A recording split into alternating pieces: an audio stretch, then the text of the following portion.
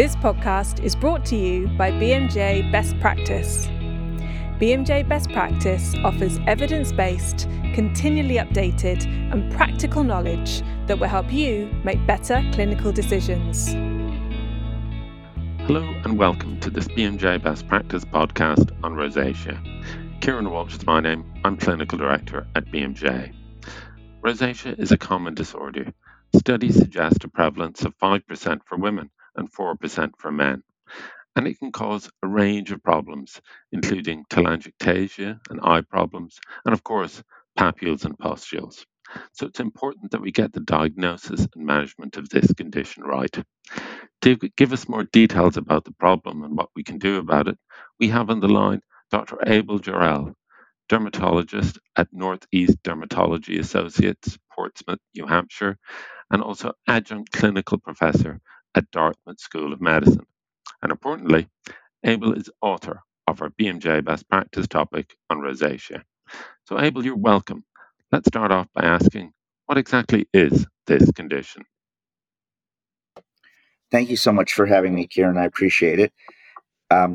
Rosacea is an inflammatory condition of the skin that mostly affects the face, the nose, cheeks, forehead, and it can be quite debilitating. There's a highly variable spectrum of presentation from very mild disease to something that could be quite debilitating to the patient from an aesthetic standpoint.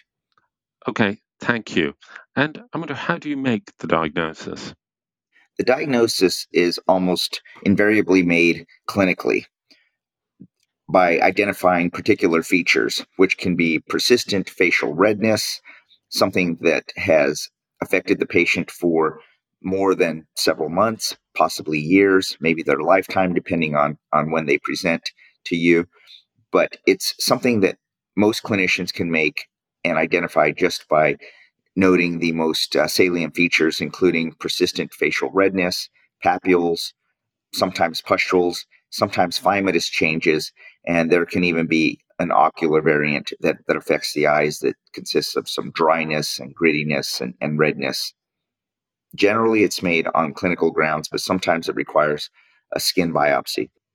Okay, thank you. And tell us a little bit more about these in detail. How would you tell a papule from a pustule, or a bit more detail about how it can affect the eye also? Well, based on the different presentations, there is just redness, which can be telangiectasias. Telangiectasias are one of the hallmark features of rosacea, and they're generally extremely small blood vessels. Sometimes they can be very obvious, but a hallmark of the disease is persistent facial redness, which is dilatation of facial blood vessels, and that can give you just a general, almost sheet-like redness, or there could be very prominent capillary telangiectasias, as I mentioned. Papules are anything defined as less than half a centimeter or less than a centimeter, essentially bumps, little raised, palpable lesions in the skin. For rosacea, they're generally red mounds. So again, depending on the source that you read, it could be half a centimeter or it could be up to 1 centimeter is a papule. Anything greater than a centimeter is a nodule. Pustules are filled with pus, which is a collection of neutrophils and neutrophilic debris, which creates a pustule or something also less than half a centimeter. They usually look more like milia or comedoes. Okay, thank you. That's really helpful. And I wonder, are any particular groups of patients at particular high risk? What are the risk factors for this condition? It's generally thought that rosacea affects predominantly persons of Celtic origin. So in the United States, it would be white people throughout the world. That's white people in Europe of Celtic origin, obviously. But anybody can be affected by this disease, including darker skin type people from any type of the world. But predominantly, it's seen perhaps because it's easier to identify in light skinned persons. Okay, thank you. And you mentioned skin biopsy, which might be necessary in certain circumstances. I wonder, what are those circumstances? Most of the time, a biopsy is unnecessary. Probably upwards of 95% of the time, a clinician can make the diagnosis of rosacea just on clinical grounds alone. A biopsy might be necessary when one is potentially confusing the diagnosis with other diagnoses on the differential, including seborrheic dermatitis or SCLE, cutaneous lupus erythematosus, or even a more robust form of rosacea, granulomatous rosacea, needs to be accurately diagnosed, and this can only be done reliably with a biopsy of the skin, usually a punch biopsy, never a shave on the face for something like this. Okay, thank you. And I wonder, what are the pitfalls in diagnosis of this condition? Missing the diagnosis altogether and thinking it's something else, and inappropriately treating another condition that you mistakenly think is rosacea. That would be probably the major pitfall. Um, and then potentially another pitfall would be using a treatment that is not effective, and continuing to try to force that on the patient when it's not getting an appropriate result. Okay, thank you. That's really clear and helpful. And it leads us neatly on to treatment or management. What is the mainstay of management of this condition? Well, the most important thing, and I may have oversimplified it when I was talking about rosacea in general, but there are several different classifications um, that have been introduced over the last several decades. Two of the most important ones, well, it's about 20 years ago in 2002, a classification based on the four major subtypes, including telangiectatic, uh, papulopustular, phymatous, and ocular. And it's the one that I still reliably use, even though it's been replaced by something more recently in 2017. But I still like breaking down rosacea into those four major subtypes. It may not be that useful when doing clinical trials or thinking about rosacea at a higher level, but in terms of just simple management of taking care of patients, if you think about those four subtypes of telangiectatic, so they just have redness, blood vessels, highlighted blood vessels. In dealing with the redness or the telangiectatic rosacea, I think that the best treatments for this are light treatments, like a pulsed dye laser, so laser therapy, or intense pulse light, which is not a laser. Some people often confuse it with laser, but intense pulse light. So I think light treatments give you a more durable and lasting treatment for background redness, capillaries that are too prominent, or telangiectasias. So that's a specific type of rosacea that does not include the bumps, the papules, the pustules that we discussed in the other subtypes. I often see patients who have been treated inappropriately with metronidazole cream or other topicals that are ineffective for telangiectatic rosacea. Now, you can get temporary relief from brimonidine and medications that are very short lived, maybe 12 hours, that will, quote, take the redness out, but it comes right back. So you could put these creams on in the morning, and make the redness go away. They're essentially vasoconstrictors on the skin, and they'll make the redness improve. You have to be a little careful how you use these medications. They could create an effect of a mime mask if not used appropriately.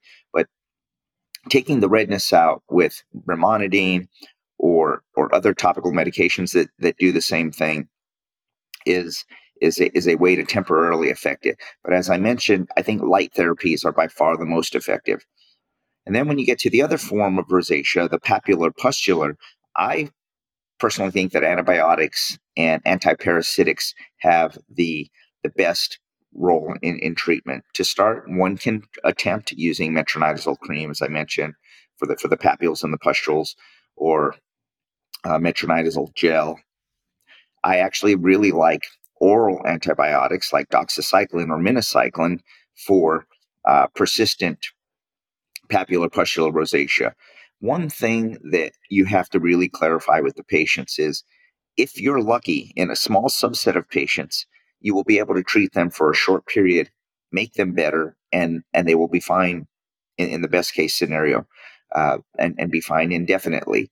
That's pretty unlikely.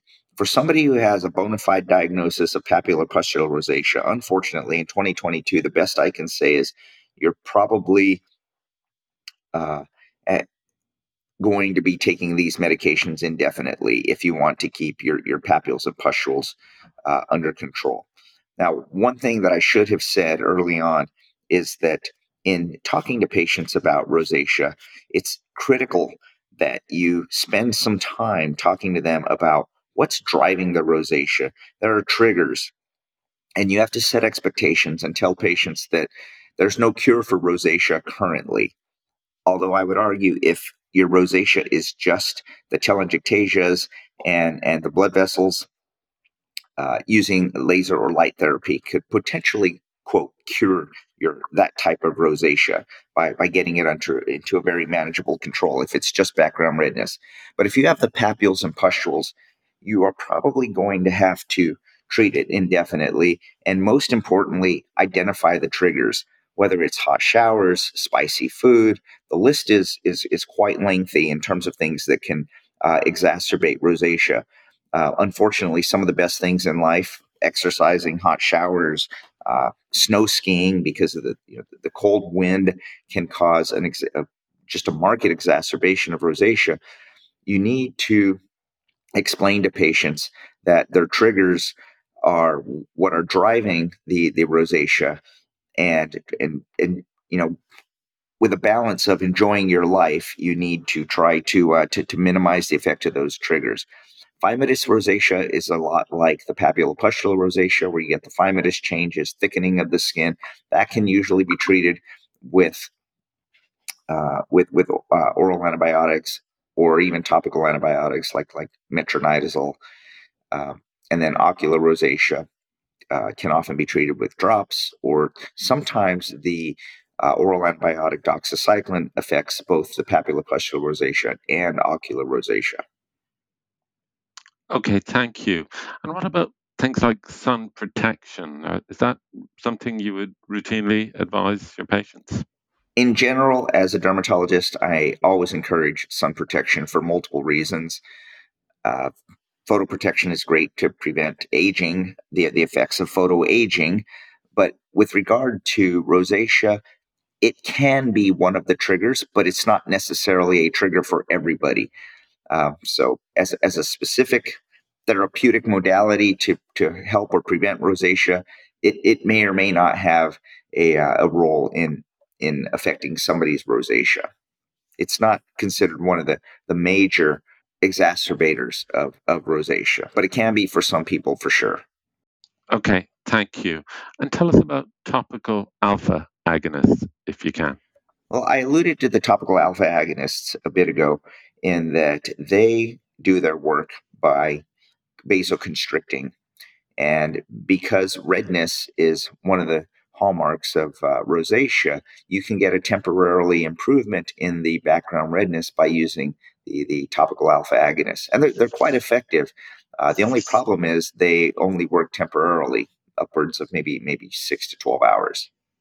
Okay, thank you. And isotretinoin for certain groups of patients, is that correct? Or I would consider isotretinoin in a patient who has flagrant rosacea or rosacea fulminans, but not for the most typical forms of rosacea. It would only be for those ones that are also accompanied by maybe even nodulocystic acne as a component of the rosacea. The nodulocystic acne may be exacerbating the rosacea. That could potentially take care of two birds with one stone, so to speak. okay, thank you. And I guess we should also mention that isotretinoin, as we know, is teratogenic, so that's got to be a consideration as well. Last question on management. You may have addressed it already, but about pitfalls in management. You've mentioned quite a few pitfalls already. I wonder, is there any else you'd like to bring out? I would just like to reiterate that probably the most important pitfalls in management would be failing to discuss that this is a chronic condition with no real cure, and failing to discuss the component of triggers and how important triggers are in keeping the disease alive, and how sometimes just minimizing triggers alone can get the disease under control without the use of any therapeutics. Okay, thank you. And this is a last question, which is a question about questions. I wonder, what other common questions do you get asked about this illness? What have we missed? Well, I think it warrants repeating that patients will constantly ask me, how am I going to cure this? How long is it going to last? And so, as I mentioned, setting expectations up front is critical. Other questions are, why do I have this? And that's probably the most difficult question to get, because I don't really have a great answer for why somebody gets rosacea, why one person has it and another doesn't. A lot of it comes down to genetic predisposition, as I mentioned early on in the podcast. Okay. Thank you very much, Abel, and thanks to you all for listening. We hope that this has been helpful, and we hope you'll be able to put what you've learned into action to better diagnose and manage affected patients. If you want to find out more, click the link in the podcast to sign into BMJ Best Practice and look at the content on this and other diseases. Thank you once again.